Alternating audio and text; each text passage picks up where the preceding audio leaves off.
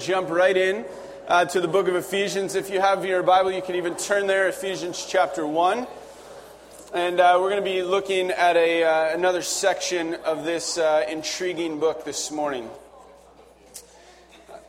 As we get started, I kind of want to do a little flashback with you. For some of you in the room, this will be a flashback to before you existed. For others of you, this will be maybe your high school days or your middle school days, or for some of you, your 40s or whatever.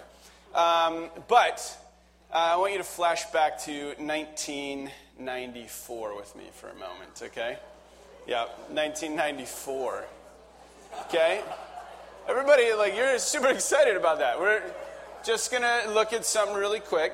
And so 1994, think about this for a moment. This is before blogs, because the word blog didn't even exist at that point. We did not know what bromances were. Not a word for that. We did not know what a muggle was. We had no idea what a staycation was. There's hundreds and hundreds of words that didn't even exist in 1994. But also, this was a time that these kinds of things were going on. So, The Lion King first came out in 1994. Some of you are like, oh, The Lion King, that's so good. But so did Forrest Gump and Pulp Fiction. Yep, the Sony PlayStation, the first one.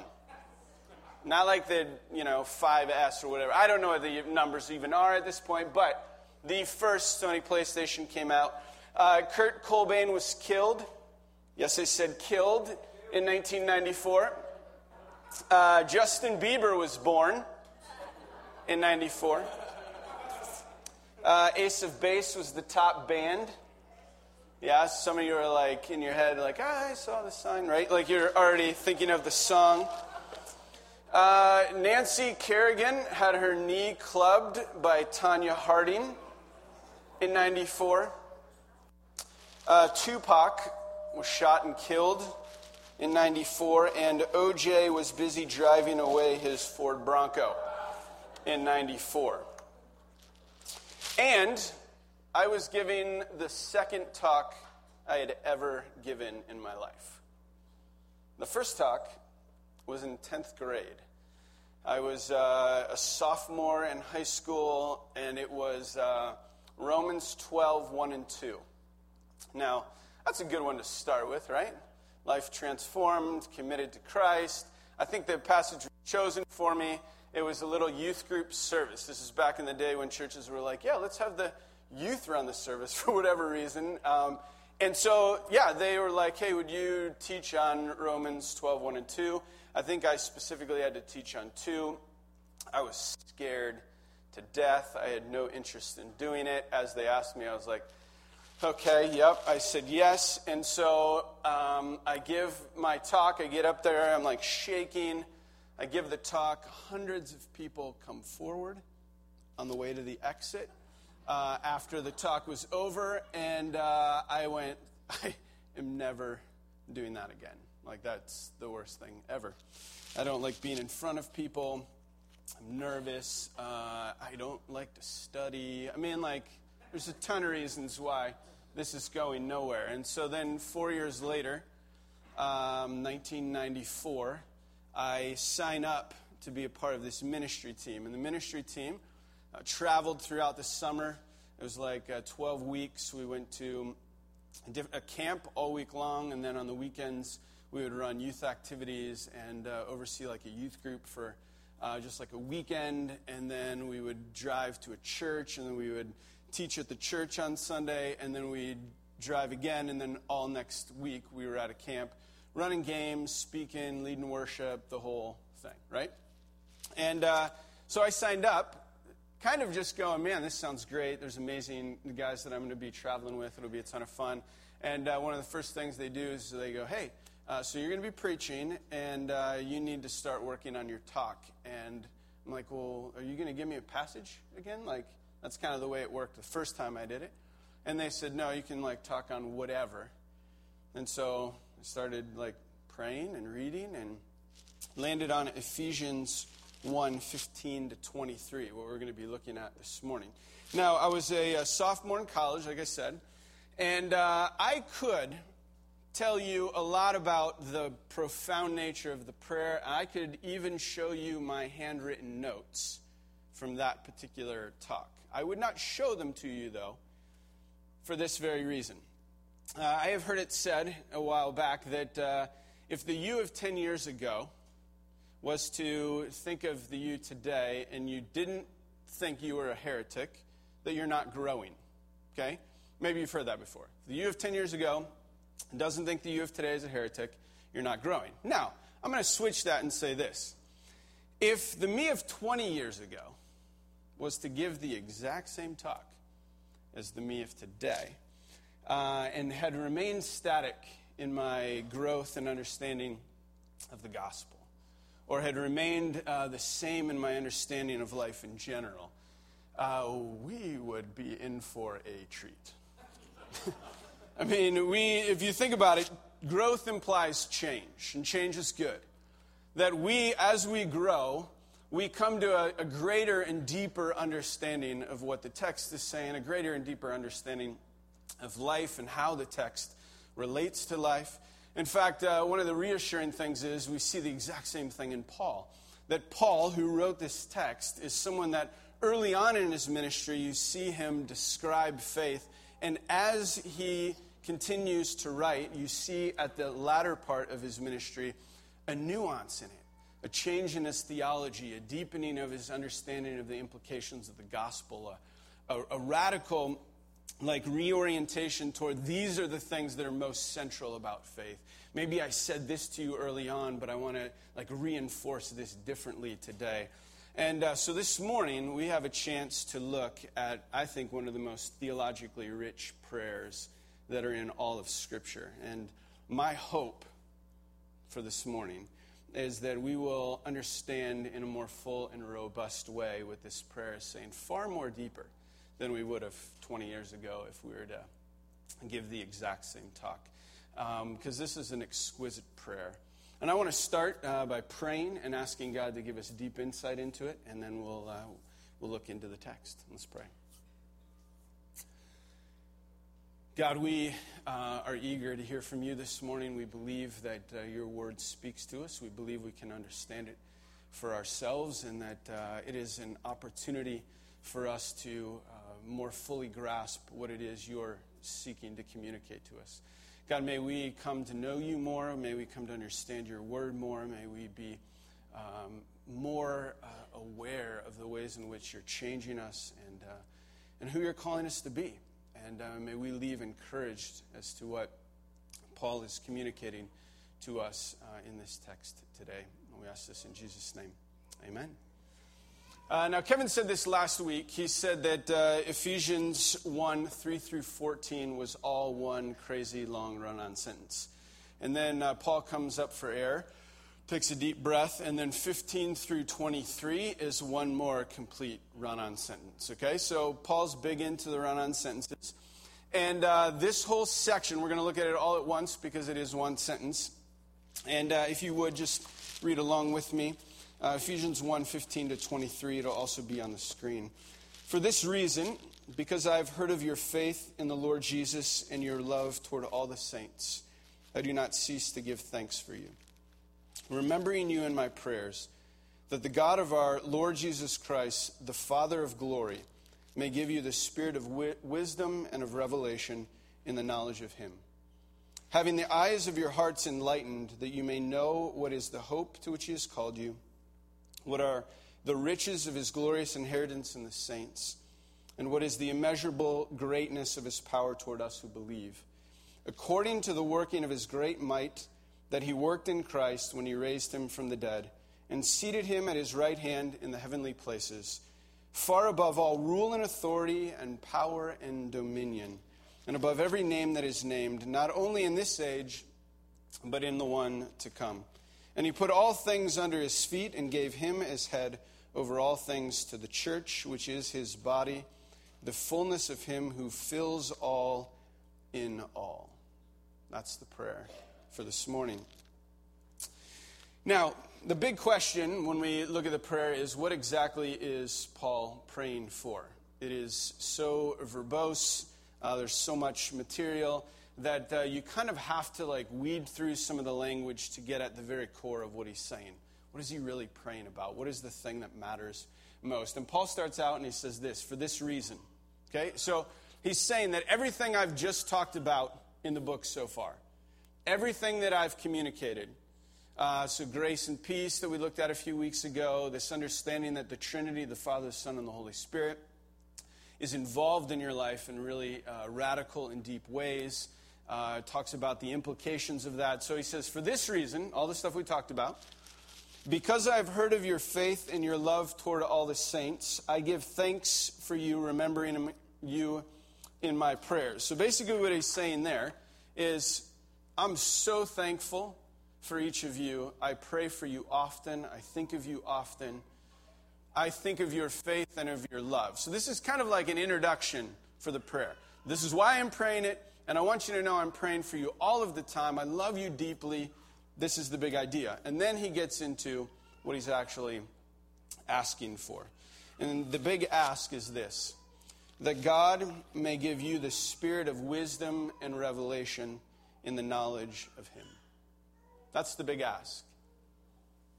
That what Paul, at the very core of this teaching, what he wants to pray for is this, that you would know God. That you would know God.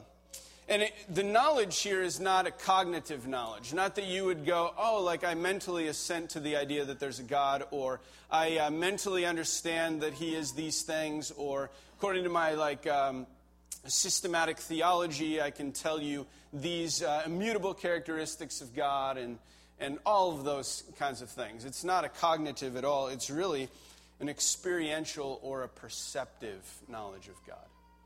To perceive who he is. To know someone to the point that you truly know them. You can see the difference, right? It's really a vast difference. That it's to know that you know God, right? In this experiential and perceptive way. There's this music singer, her name is Kate Nash, and she describes in one of her songs this idea of wanting to be known at a level that's just far deeper than by name, right? And so she says this in the song about a relationship. I wish I was your favorite girl. I wish that you thought that I was the reason you were in the world. I wish that my smile was your favorite kind of smile. I wish that the way you dressed was your favorite kind of style. She goes on to say, I wish you couldn't figure me out, but you would always want to know what I was about, like you were trying to figure me out deeply. And then she goes on to say, basically, I wish that you loved me. I wish that you needed me. I wish when you knew that when I said 2 sugars, actually I meant 3. And I love that line. I love that line. It's this idea that would you like your coffee? And they describe, and you're like, well, would you throw in 2 sugars? And the person knows you so well, they're like, actually, she meant 3. There's this deep awareness of the person that goes beyond just knowing their name. To perceptively know. And all of us, I think, want to be known at that level. We want to be known not at just hey, you know my name, maybe you know a few facts about me, but that at the very core, you know who I am. And that's what Paul is praying for, that we would have this wisdom and this revelation to know God that way. To know him so perceptively that we become deep friends. To be so experientially knowledgeable of God that you walk with him and talk with him and experience him in beautiful, beautiful ways.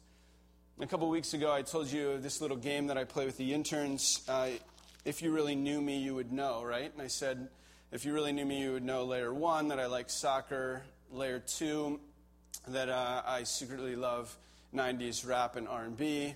And that got actually a lot more traction than the idea that you're adopted by God. But that's okay. I understand. And so all week long, people are like, what songs? What are your... I'm like, Maybe we missed the point there, but it's okay.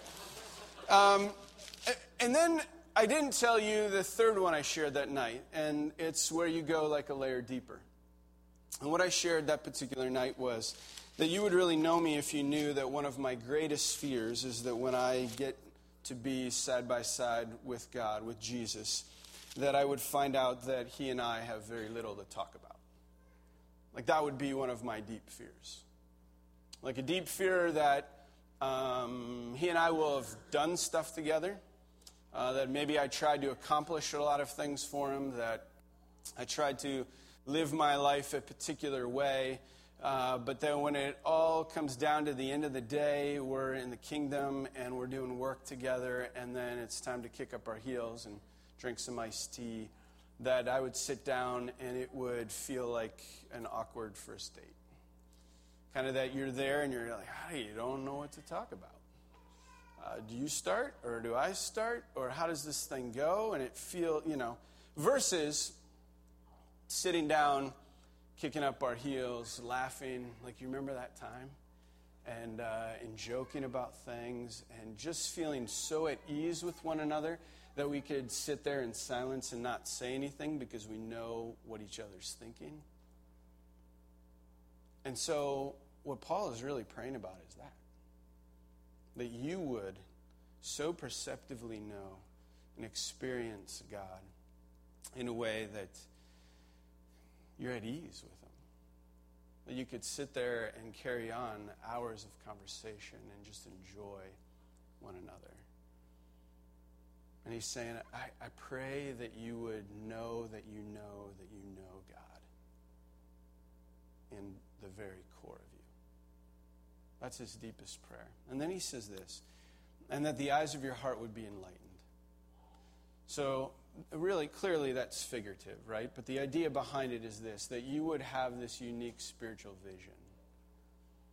That the very inner being in your life would, at the very core of you, your emotions, your thoughts, your feelings, that you would be like so opened up. That God would be able to, in your inner being, place these ideas because the eyes of your heart have been enlightened. That like this energy, this like vision got poured into the very core of you so that you understood certain things that you never understood before. And he lists 3 of them.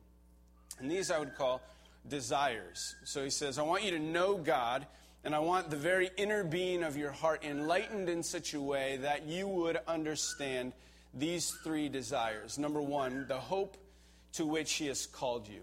The hope to which he has called you. Now, in this particular first desire, I think there's a couple ideas that often get misunderstood, and so I want to try to point them out. The first one is the understanding of hope.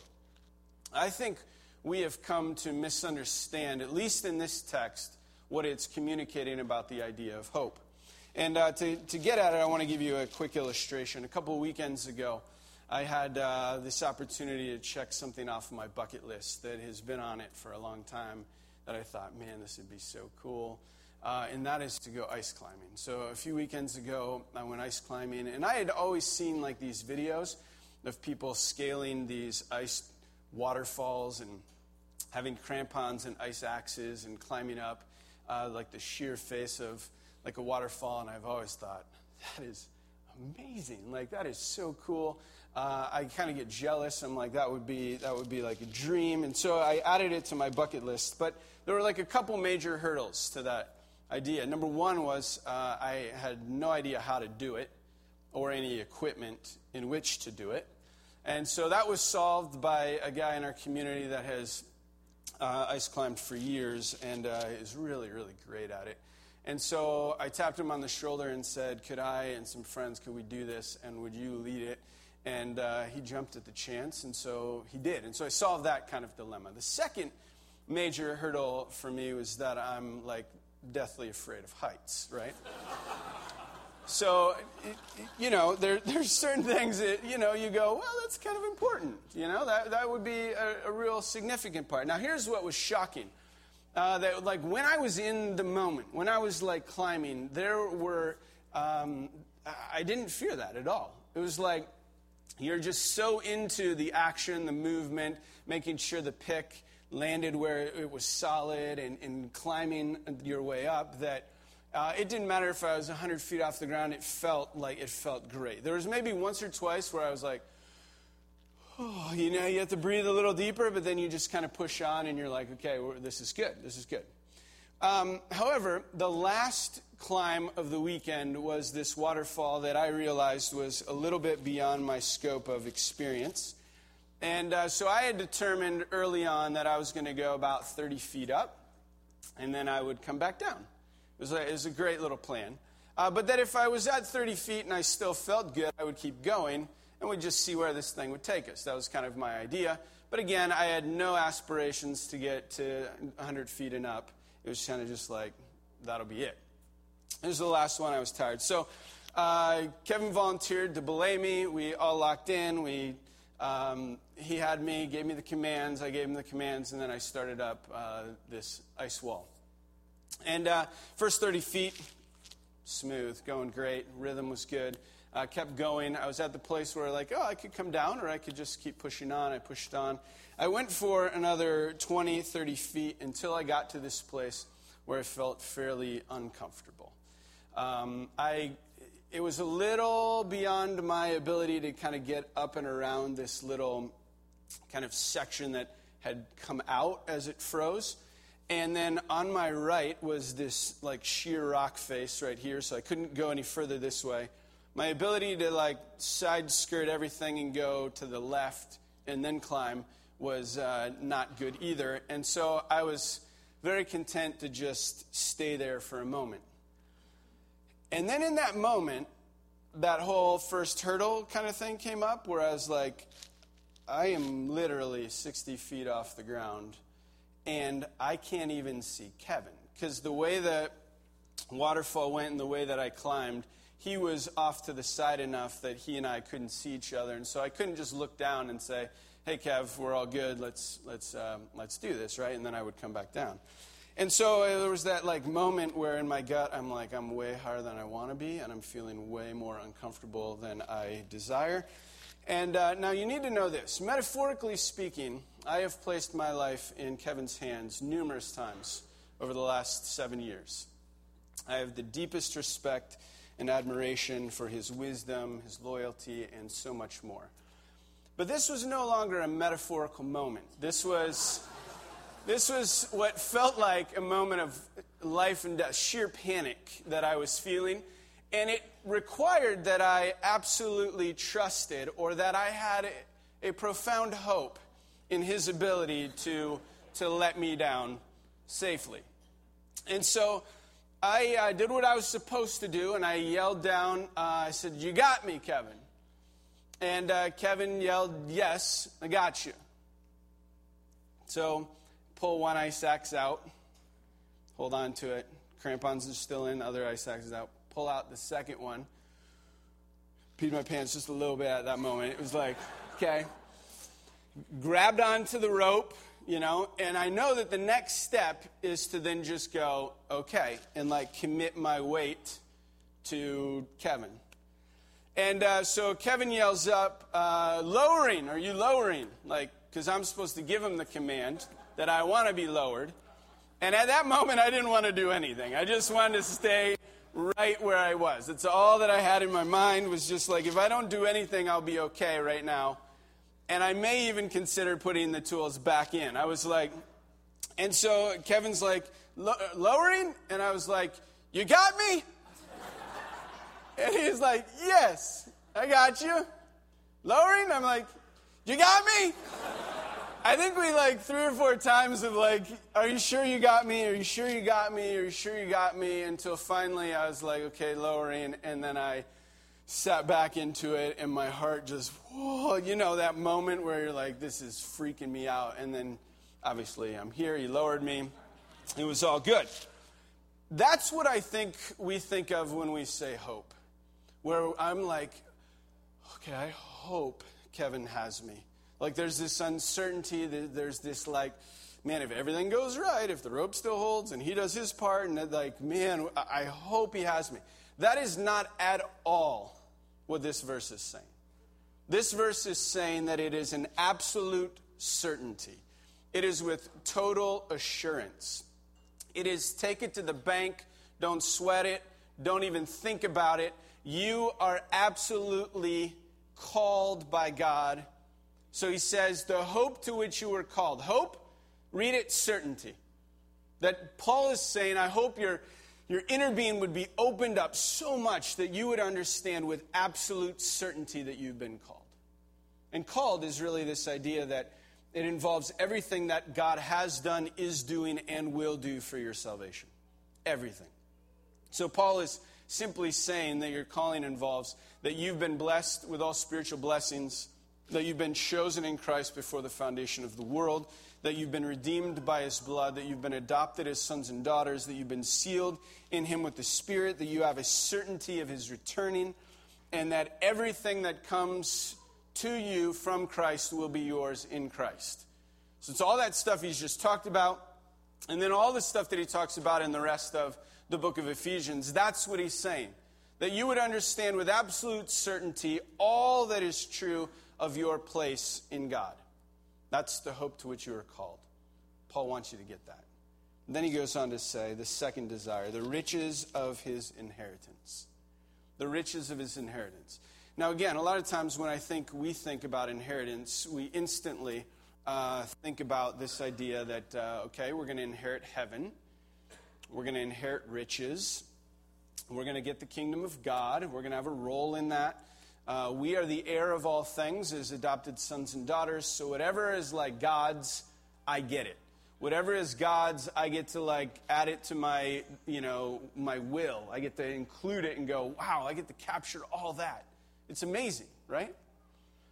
But it doesn't say the riches of our glorious inheritance in the saints. Right? It says the riches of his glorious inheritance in the saints. Which means this. We are his inheritance. It's us. We. So, for example, in Deuteronomy, for the Lord's portion is his people. Jacob is the allotment of his inheritance. And this has been extended to us in the church, in the New Testament, that we have been engrafted into the family of God and that we are part of that inheritance. He says in 1 Peter, you are a chosen race, a royal priesthood, a holy nation, a people for God's own possession. That he's claiming you. You see this over and over in the scriptures where he says that you've been bought with a price. You're no longer your own. You're mine. I've redeemed you. I've chosen you. I've purchased you. You're my inheritance. And it's fascinating to think that God is calling us or considers us his inheritance. Now, this brings up a contradiction for some, because in their minds they would say that what God is saying in this text is not that. It's saying something else, because God doesn't need an inheritance. He already owns it all. God doesn't need anything to make himself more complete, to make himself happy, to satisfy any desires he has, because he doesn't need any of that. And yet that's the amazing thing, that even though he needs nothing externally, and yet he considers us to be a rich and glorious inheritance. He considers himself better off because of us. That's shocking. It's mind-boggling. It's mind-boggling to think that the God of the universe, the God that breathed everything into existence billions of years ago, the God that created everything and loves us so deeply, is a God that says he's better off and richer with us as his inheritance. That he gets to redeem us. I mean, that's amazing. That he would consider himself better off with you and with me. Which takes us to the third, which is the great power for us who believe. So I hope, or certainty in the calling, that you would understand the riches of his glorious inheritance in the saints, that you are loved so deeply that he delights that you are the inheritance, and that you would receive this great power for us who believe. And that is this immeasurable greatness, he says, the immeasurable greatness of his power. And what Paul is wanting us to get is that what is available to us, not just available, what already is within you, is this incredible incredible power. A power that he equates as being equal to the power that not only raised Christ from the dead, but also seated him in the high places with all rule and authority. Same power. Already in you, already at work in you. The power to say no to certain things and yes to others. The power to resist sin, the power to effect change. Basically, he's saying, listen, church, you are far more capable than you would ever imagine that you are through Christ. That at moments when you feel overwhelmed, moments when you feel like you can't go further, moments when you're just kind of like, I'm going to toss in the towel, it's in those moments that the power is available. Can you lean into it? And it's the same power that rose Christ from the dead. And it's at our disposal. And so Paul kind of wraps up his prayer with that idea. And this is the prayer. If we're to boil it down to the most simplest version, it's this, that Paul is saying, I pray that you would know God. And I pray that your heart would be so enlightened that you would be able to grasp that there is the hope to which you've been called, the certainty that everything that is in Christ is yours. That you are so deeply loved that God's very own inheritance is you, and he considers himself better off with you. And that you would understand the immeasurable, beyond measure power that is available to you and is in you, so that you might live life with great power. That's his prayer.